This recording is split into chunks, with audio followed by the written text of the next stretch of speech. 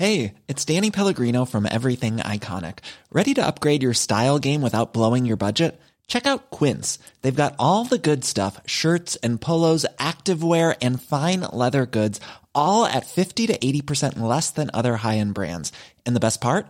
They're all about safe, ethical, and responsible manufacturing. Get that luxury vibe without the luxury price tag. Hit up quince.com/upgrade for free shipping and 365-day returns on your next order. That's quince.com/upgrade.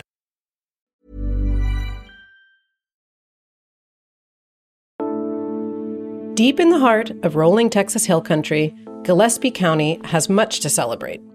This weekend, crowds will gather for its 134th annual county fair.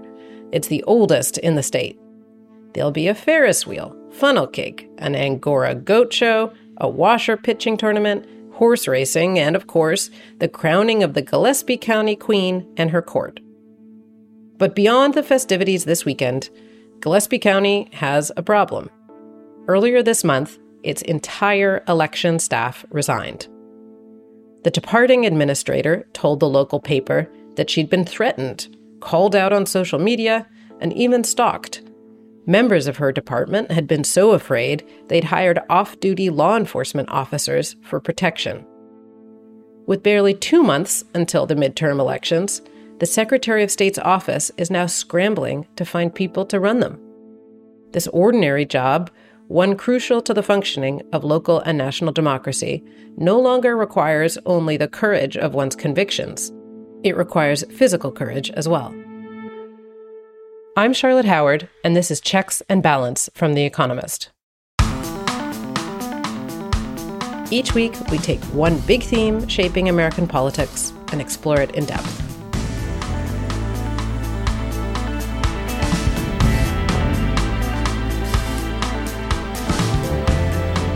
Today, is America entering a new era of political violence?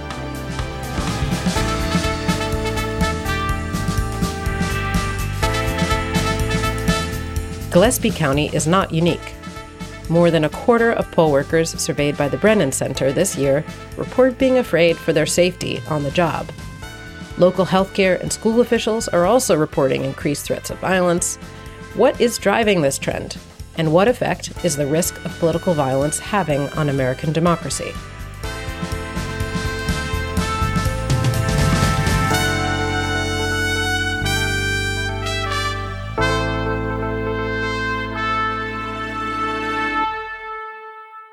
Today I'm joined by James Bennett and Aaron Braun. Great to be with you both. Aaron, how are things? Things are good, Charlotte. I'm sitting on the floor right now because most of my house is packed up. I'm about to move from Denver to Los Angeles, so a box is currently serving as my desk. But things are good. You're like an early days frontierswoman. Woman. You continue to move west. That's all I've ever wanted to hear. Thank you. James, how are you? I'm good, thanks, Charlotte. We had a couple cool days a few days ago here in New York, or cool mornings anyway, and it was nice to get a little foretaste of fall. So one of the things I was really looking forward to exploring with you both is this problem that's simmering beneath the midterm elections, which is this question of extremism and political violence. And I wanted to explore with you the degree to which this is really a problem, how pervasive it is. Is it something that people are alarmist about? And so I wanted first to talk to Rachel Kleinfeld, who is a senior fellow at the Carnegie Endowment for International Peace and an expert on security. I began with a simple question. What is political violence? The best way to think of political violence is as violence that's used to prevent other people from accessing the full range of social, economic, cultural, and political abilities. And if you look at it that way, we have three different main groups that are committing political violence right now. We have groups that are sort of violence specialists. They're militias, paramilitary groups, groups like the Proud Boys. What they do is try to use violence to achieve their ends. Then there's just regular people who frequently are committing greater and greater amounts of violence. And then there's a group in the middle that is sort of able to be mobilized for armed purposes, but wouldn't usually use violence. In a situation, however, where they're in a mob with violence specialists present, they can be moved to violence fairly quickly. So within those three groups, do you see dramatic changes compared with, say, a decade ago? So in the last 5 years, political violence has really skyrocketed, especially on the right. So spontaneous hate crimes, violence against political targets like legislatures. We've seen 10 times the number of death threats against members of Congress. That's from both sides of the aisle. We've seen white supremacist hate go up more than 12 times. So we're looking at a lot of different kinds of violence. We're also seeing in America generalized less political violence. So kids bringing guns to school bullying incidents, road rage incidents, all of these are up enormously. Murder rate is also up. We had the greatest one-year rise in murder in 2020 in our recorded history. When our society loses trust with each other and with the government, violence goes up, and political violence and murder rates are related as well. And that's what we're seeing in America right now. Is there a type of individual or individual traits that predispose people to be violent or to get swept up in this? What are the demographics that you see as a common thread in the violence that is being observed across the country now? All over the world, people with more aggressive personalities commit more violence. Aggressive personalities are not related to ideology or even to gender. They're just more likely to get hot-headed. However, that is connected to a demographic. Again, all over the world, what you see is that most violence is committed by young men who are unmarried, jobless, don't have kids. That is still the case for spontaneous hate crimes in America. What you're also seeing in America, though, is a very different kind of violence that started up in the last 5 years or so. And this is among older men in their 30s and 40s who have jobs, who have children, who are married. They're more likely to believe in conspiracy theories if they go to church, if they're involved in community groups. We're seeing this kind of person at armed rallies at state legislatures on January 6th at the Capitol. These aren't spontaneous actors. These are people who are acting politically through violence. And it's a very unusual profile for violence around the world. And it's really more worrisome in a way because people age out of the violence they commit as young men, and they can also be helped out of it by just getting their lives more settled. These people whose lives are settled and who are middle-aged and who are committing violence defensively because they think they're protecting their community or their belief system, it's hard to know what to do to stop that kind of violence.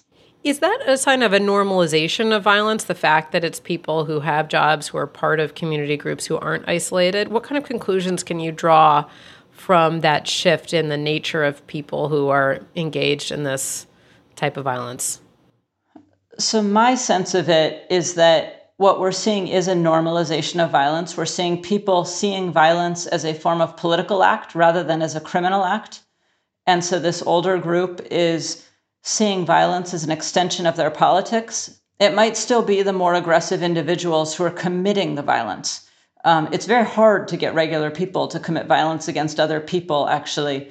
So you might have more aggressive personalities leading the way. But the fact that we're seeing this older, settled demographic of people with kids, that suggests that three things are happening. Because it's so hard to get people to commit violence, it becomes more normalized and easier if you lower inhibitions. And you can do that by positing that violence is part of an accepted way of acting. So in a war, violence is more acceptable.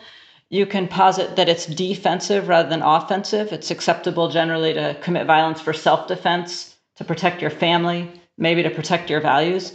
And you can dehumanize another side so that you're lowering inhibitions because the other side isn't really fully human. You see that in genocides a lot. I think what we're seeing in America is all three of those forms of reduced inhibition being cultivated by politicians and then more aggressive individuals acting out first. But I'm expecting that we're seeing a greater and greater normalization that will allow it to move to less aggressive individuals. So in the polling, I was interested in looking at some of these numbers, the rise in members on both sides of the aisle who view the other side as less than human or who are steadily dehumanizing them in terms of the traits that they ascribe to their political opponents.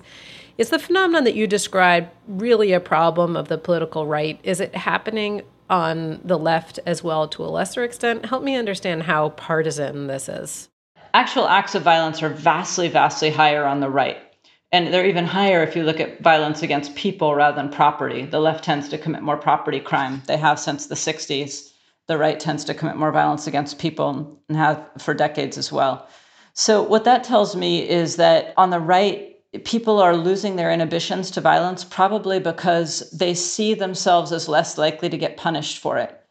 We're also seeing a difference between the way the left and the right are organized. On the right, people who justify violence feel very closely tied to the Republican Party. On the left, people who justify violence feel very disaffected from the Democratic Party. On the right, it's much more easy to drive the violence by politicians pointing out targets.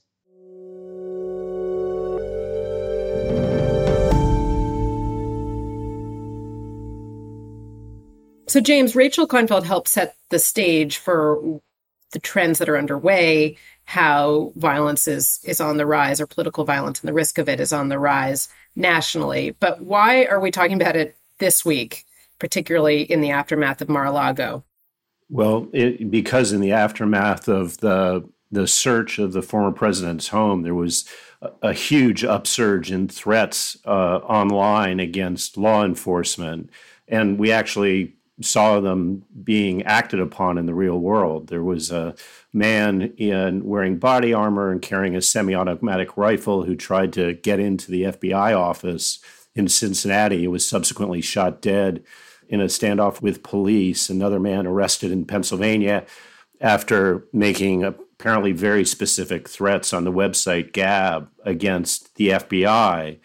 And we've also seen, in this kind of terrible feedback loop that between our politics and these kinds of militant groups, that a number of Republican office holders have been going after the FBI, saying it should be abolished, defunded. And that's kind of feeding into this growing anger, I think, against law enforcement on the right. Yeah, it's really interesting the way in which in a span of 2 years, you can have a Blue Lives Matter campaign take off nationally, and then at the same time have this extreme hostility against the FBI, both of those movements being driven by those on the right.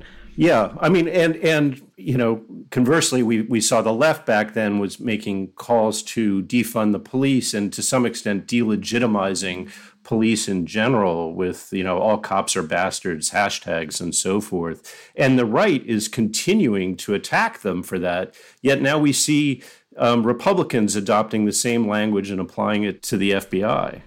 Yeah, I think if you're looking for consistency, American politics is not going to be your thing, right? Yeah. But Aaron, can you help me understand, because you've spent time reporting on this specifically in different parts of the country, how to think about right-wing versus left-wing violence? Rachel Kleinfeld got into this a bit, but what have you observed in your reporting? So in the West, at least where I am based, when you think about left-wing violence, I at least think about aggression towards oil and gas pipelines or eco-terrorism in the line of tree spiking. If you think about what's been happening in Portland the last couple of years, there's just been basically street violence between right-wing groups like the Proud Boys and anti-fascists that have devolved into brawls and shootings. And I think that's an example where you can point to the right and the left being at fault. But I think what Rachel said about the partisanship of violence is really interesting and really important in that maybe those are extreme examples, but if you look at over the past 5 years or so, while Democrats and Republicans may express similar levels of support for violence, it's Republicans and people on the right who are committing acts of violence at a much higher rate. What do you make, James, of the observation that Rachel articulated that it's really not fringe characters anymore, that some of those who are most likely to be at risk for political violence are those who are older, white voters, married, belonging to churches? She had some research that she published that I was reading that said the two groups that are most likely to be engaged in political violence are those who express hostility toward women in both parties. That finding holds true. And then white Christian evangelical Republicans. What do you make of that? I find it terrifying, honestly, Charlotte. And it can only be connected, I would imagine, to the idea that the notion of using violence to accomplish your political aims is becoming more legitimate. And that's reflected in her polling. I mean, she also cited in one of the papers that I read in preparation for this, she made a comparison to Northern Ireland in the degree to which violence is now considered a legitimate means to accomplish your aims. And she said the U.S. is now at levels comparable to where Northern Ireland was at the height of the Troubles and the violence in 1973. In a moment, we'll hear Erin's report from her trip to meet a militia leader who's running for office in the midterms. For more of that detailed reporting, you should really subscribe to The Economist. You'll be able to read, watch, and listen to everything that we do.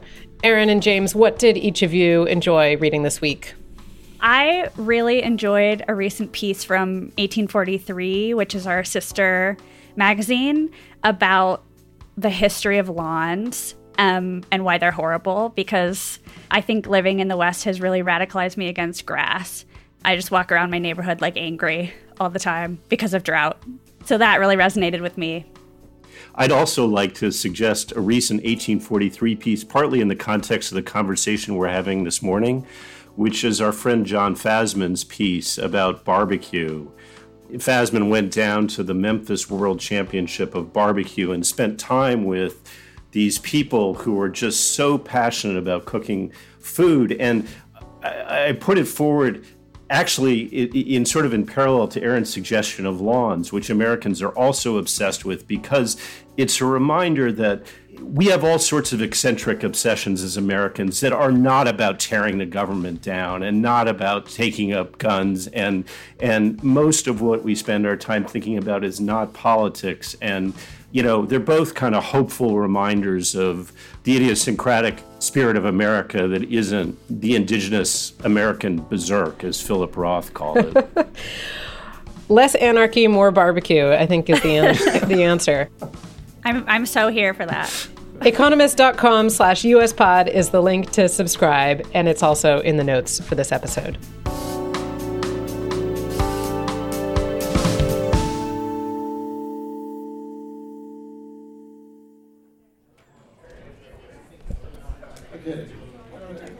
Sandpoint, Idaho is a small town about an hour south of the Canadian border. Tourists come from around the West to visit the mountains and lakes and hang out on Sandpoint's posh Main Street. But the politics of most people who live up there in the Idaho Panhandle are a deep ruby red. Hopefully we can open up and we can talk to each other. I joined about 75 locals at a town hall to hear from one of the candidates running for governor in the state. I'm going to start off right now. Why are you here? I want to know why you're here. Because we love you. Okay, she says she loves me. But there's lots of people that hate me too. I mean, if you want to... Ammon Bundy is best known for leading 2 armed standoffs against the federal government at his family's ranch in Nevada in 2014 and at a wildlife refuge in Oregon in 2016. During the past 2 years, he's found fame again while agitating against COVID-19 restrictions. He used that momentum to launch his bid for governor. Though he affiliates with the Republican Party, he's running as an independent so he could skip the crowded primary back in May.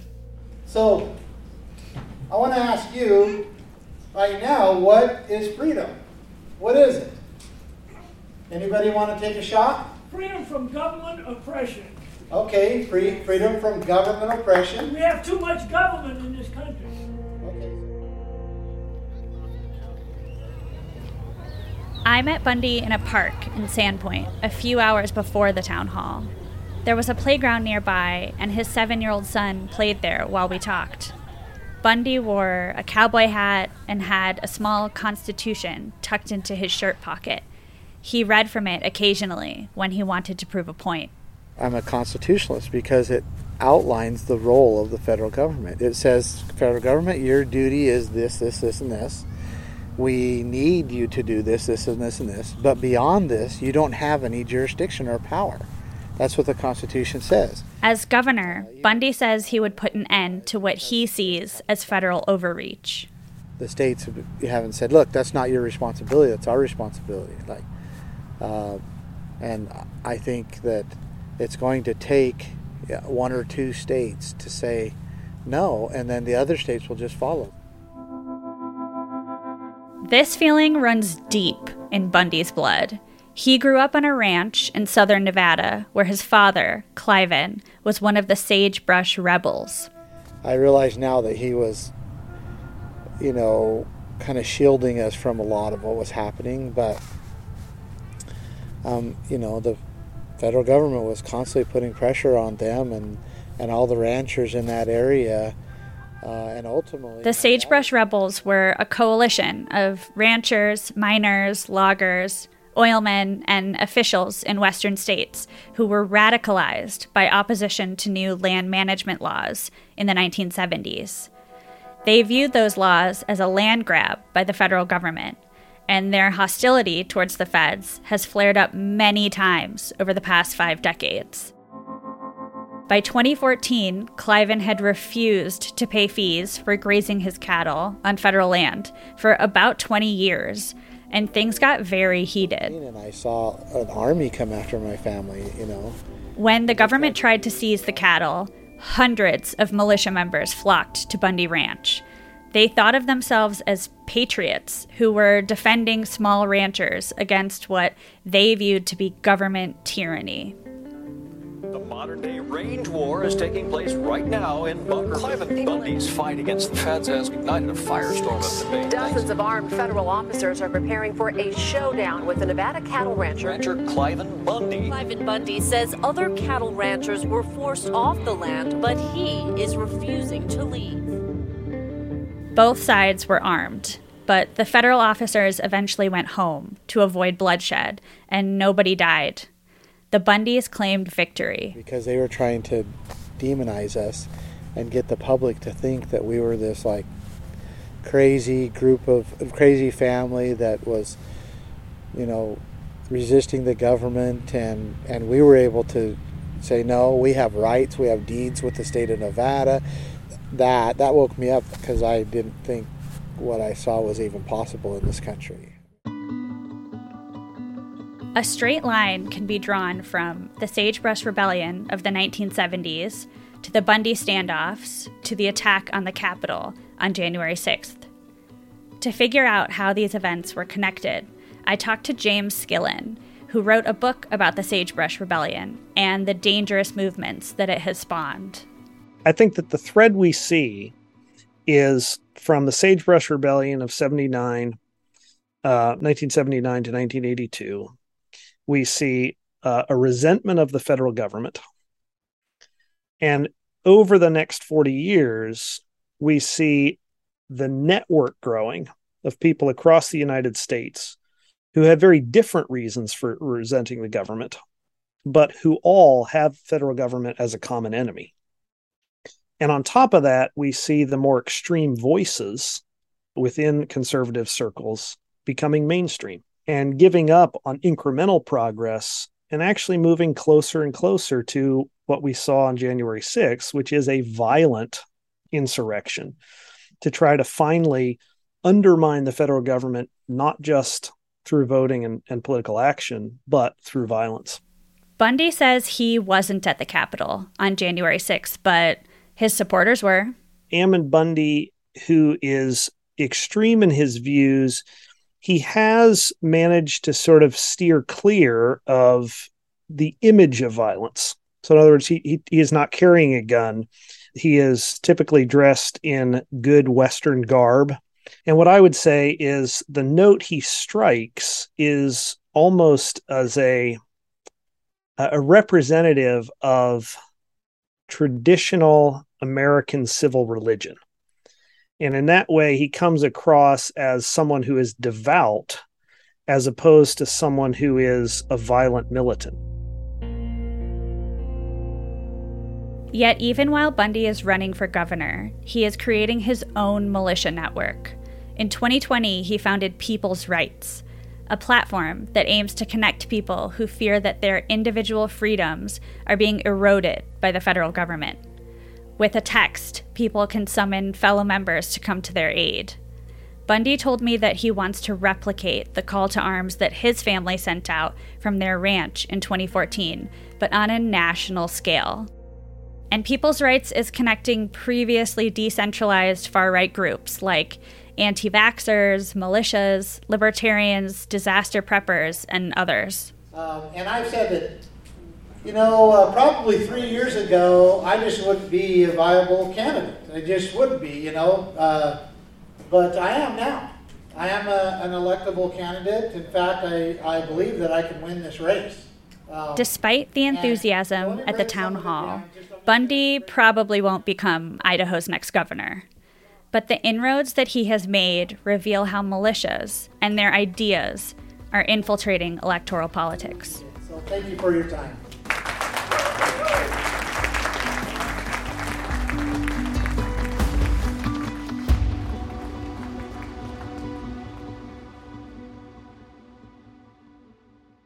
Aaron, it was fascinating to hear that reporting. Can you say whether there was anything about your reporting trip that you found particularly surprising, whether there was anything that wasn't exactly as you expected it to be? A lot of things. I mean, I think that's kind of the joy of reporting. Nothing is what you think it will be.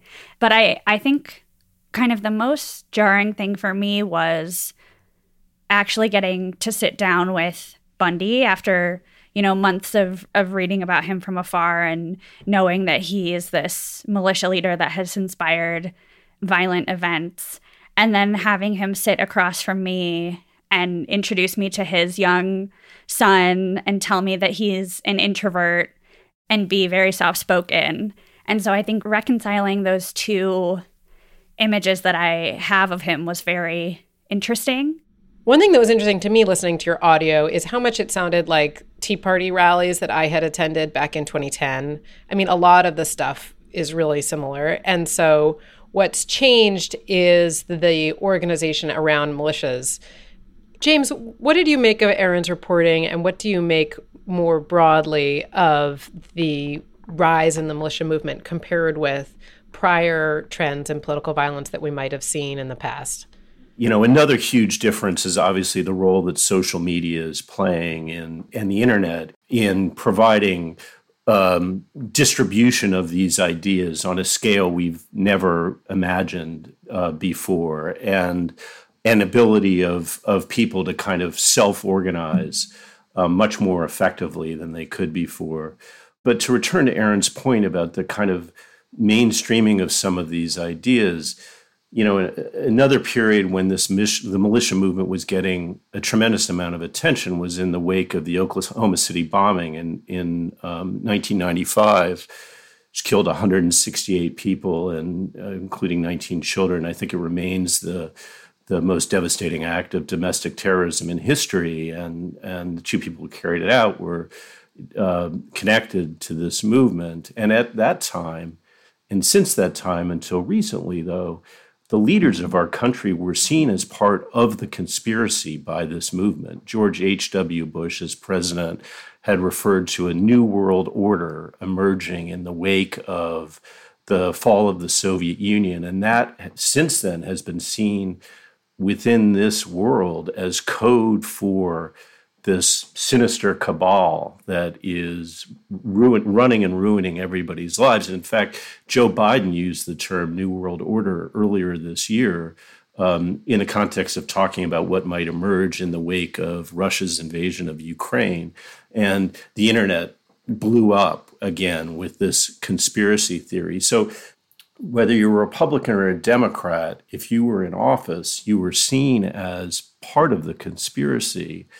And one thing fundamental that has changed is that it's been clear since before January 6th that members of this movement now at least think that they have an ally in Donald Trump. And I think that's just a sea change. We'll be back in a moment to discuss whether there might be any antidote to this new era of political violence.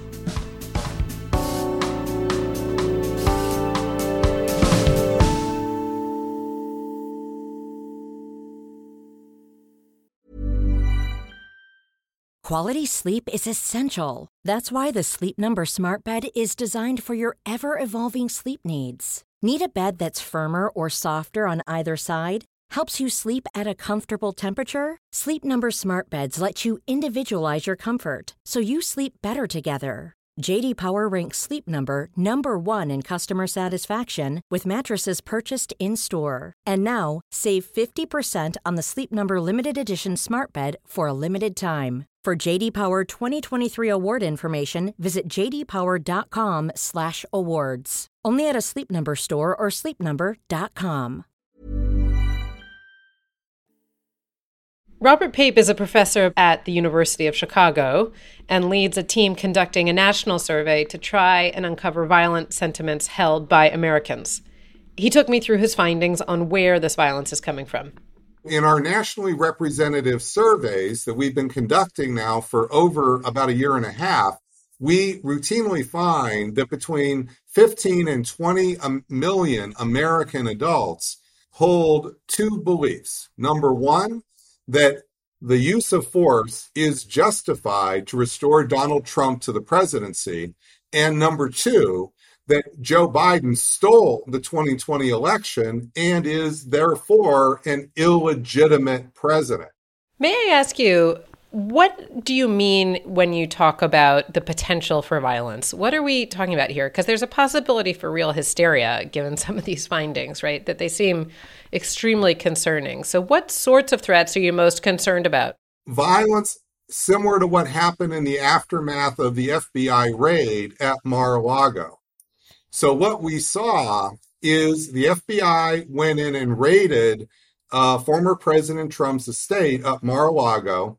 At 7 p.m. on August 8th, Trump put out a post on his social media platform, and within just 2 hours, the number of tweets on Twitter that contain the words civil war went from an average of 500 an hour, as it had been the whole previous week, to 16,000 an hour, and stayed up high, many thousands, well over a week. And then several days after that, we had a pro-Trump supporter who was at January 6th posting threats to the FBI and then carrying out an attack on the FBI building in Cincinnati. What's happening is that we already have in the country 15 to 20 million people who are poised, if you would, to be supporters for violence to support Trump. So what that means is, Charlotte, it's very easy in that environment for political rhetoric to galvanize. We are not paying sufficient attention to the underlying body of support in the country that sees the use of force as justified for pro-Trump purposes. So can I ask you then, what would it mean to pay attention? Because what you've just described is a really dangerous tinderbox of a situation. But what are the steps that could be taken in order to bring this problem in hand? And which parts of the government or which parts of civil society are most effective in doing that? We can do something about this as a country. We don't have to just live in the state of fear with the tinderbox. It's also important to know that our national surveys show that there's not just 15 to 20 million American adults who support violence for conservative causes. There's about 10 million American adults who support violence for liberal causes, like to stop police brutality, or against unjust institutions here, which I think now many liberals would say fits with the Supreme Court overturning Roe. The Supreme Court now probably fits that description. Well, that points in the direction of what we really need is a bipartisan coalition against political violence. What we should focus on in order to diminish political violence is just recognizing that if political rhetoric can galvanize and increase political violence, then political rhetoric can also diminish political violence. So that's a really compelling strategy or a compelling case for how the communications would need to change. And that's largely a political problem, right, in terms of whether individual politicians view it as being in their self-interest to speak out on this in the way that you described. Can I ask you briefly about the extent to which law enforcement has a strategy here? I was struck that America's government issued its first ever national strategy for controlling domestic terrorism only last year. So is there more that law enforcement agencies, whether it's the Justice Department, the FBI, anyone else within the federal government or on the local level, is there more that they could be doing in a concrete manner? This is first and foremost a political problem. And it's a problem not just for our national political leaders in Congress and in the administration, but for our governors and for our mayors at all the different levels. And so if we keep thinking, that this is just another FBI problem and it's like ISIS, we're not understanding the new context of what it means to have community support for violence in the mainstream of the American public. And that's something we really need to come to grips with first and foremost. And yes, it will be a bit scary, but we need to understand that we just largely ignored it, and that didn't make the violence go away. By ignoring it, sticking our head in the sand, we're not getting anywhere.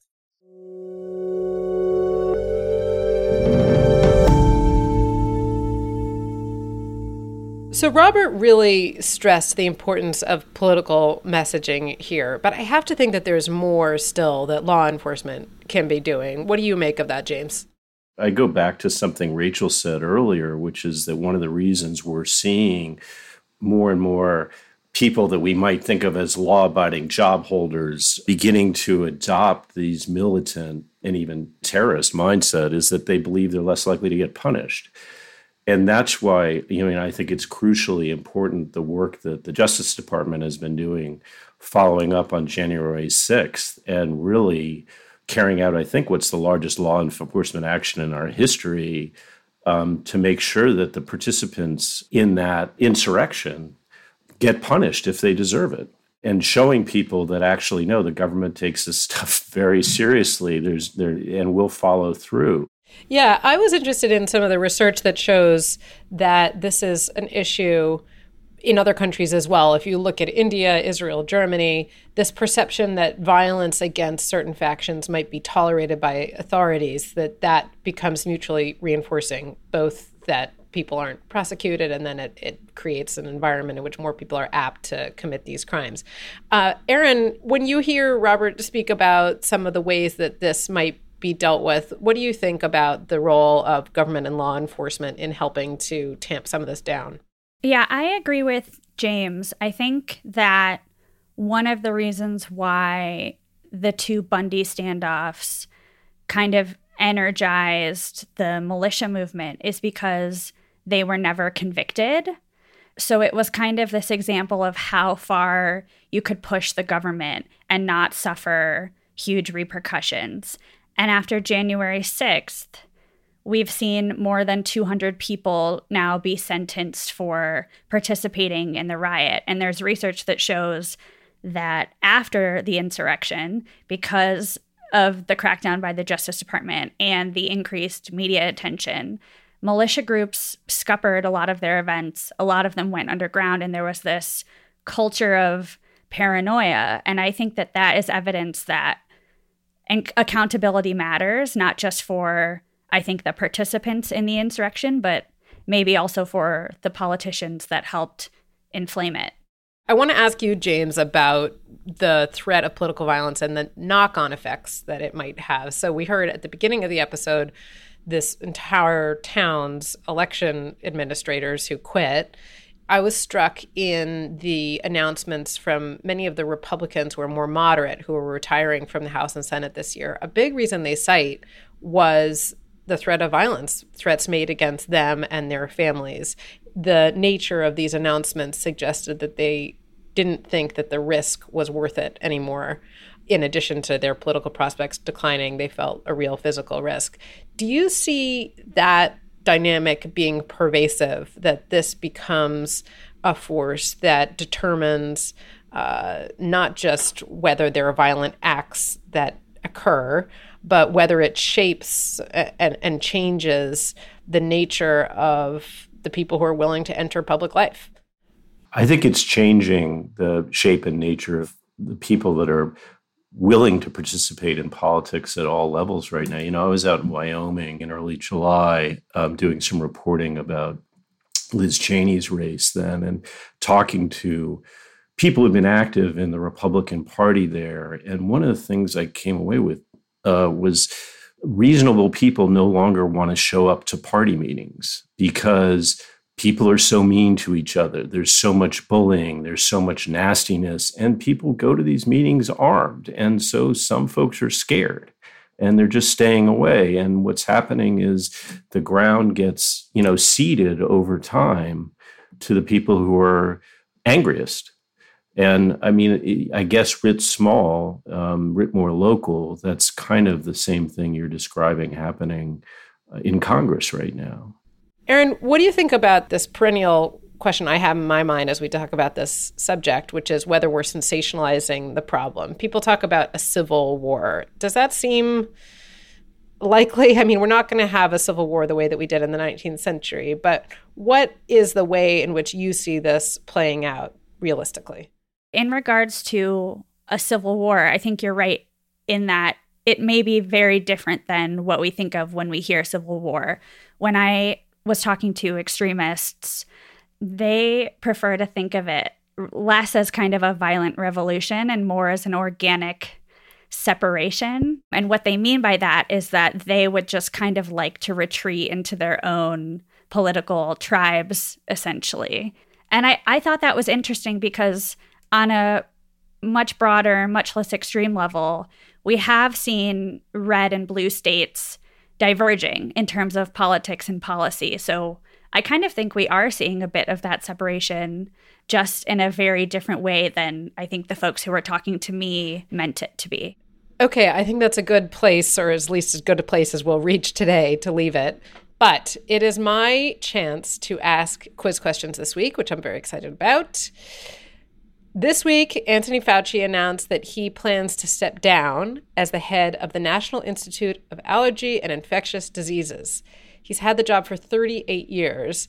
And back in 1992, The Economist noted how prolific Dr. Fauci was based on the number of papers that he had written. He was the 17th most productive scientist in the world. In the decade before that, he'd authored 338 papers. But it was really COVID-19 that brought Fauci into the spotlight as never before.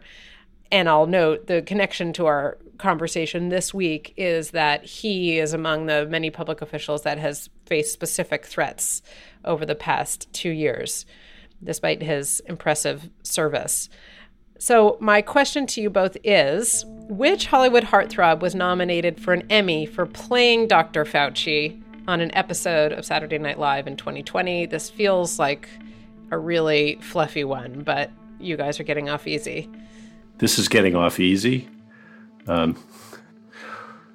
Well, as a longtime listener of the quiz who's always dreaded being in this position, I've learned that the fallback answer is always Millard Fillmore. So I'm going with Millard Fillmore.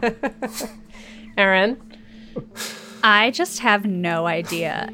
Okay, so it was in fact Brad Pitt. Fauci was usually played by Kate McKinnon, who is a cast member of SNL, but Pitt guest starred in an episode in April 2020. And Dr. Fauci said that Brad Pitt did a great job, but that he's got to work on his Brooklyn accent, which sounds about right. Okay, question 2. A number of politicians have hosted SNL, but which of the following has never done so? Okay, ready? Trump, George McGovern, Barack Obama, John McCain, Al Gore, and Rudy Giuliani. I think it's Barack Obama. Aaron? I also think it's Barack Obama. I can't remember ever hearing about that, but I have no faith in myself. You both are right. He did not host. He did appear in a sketch in 2008 playing himself as a guest at a Halloween party hosted by the Clintons, which we'll all have to go watch. But all the others have hosted at least once, and President Trump hosted twice in 2004 and in 2015. I got to go back and watch the George McGovern episode. I have a very vague memory of hearing that he'd done that, but I never have seen it. So. That was when SNL was a bit more off the rails. I'm sure he did all kinds of incriminating things. Yeah. Okay. Thanks, Aaron. Thanks, James. Thank you, Charlotte. Thanks, Charlotte. This episode was produced by Amika Shortino-Nolan, Harriet Noble, and Stevie Hertz, with research by Elizabeth Peet. Our sound mixer is Nicola Raufast. If you like the podcast, please let us know and leave us a rating and a review. You can now explore our whole archive at economist.com/checkspod and get in touch with us via email. The address is podcasts@economist.com. In the meantime, thanks very much for listening. We'll have more Checks and Balance next week.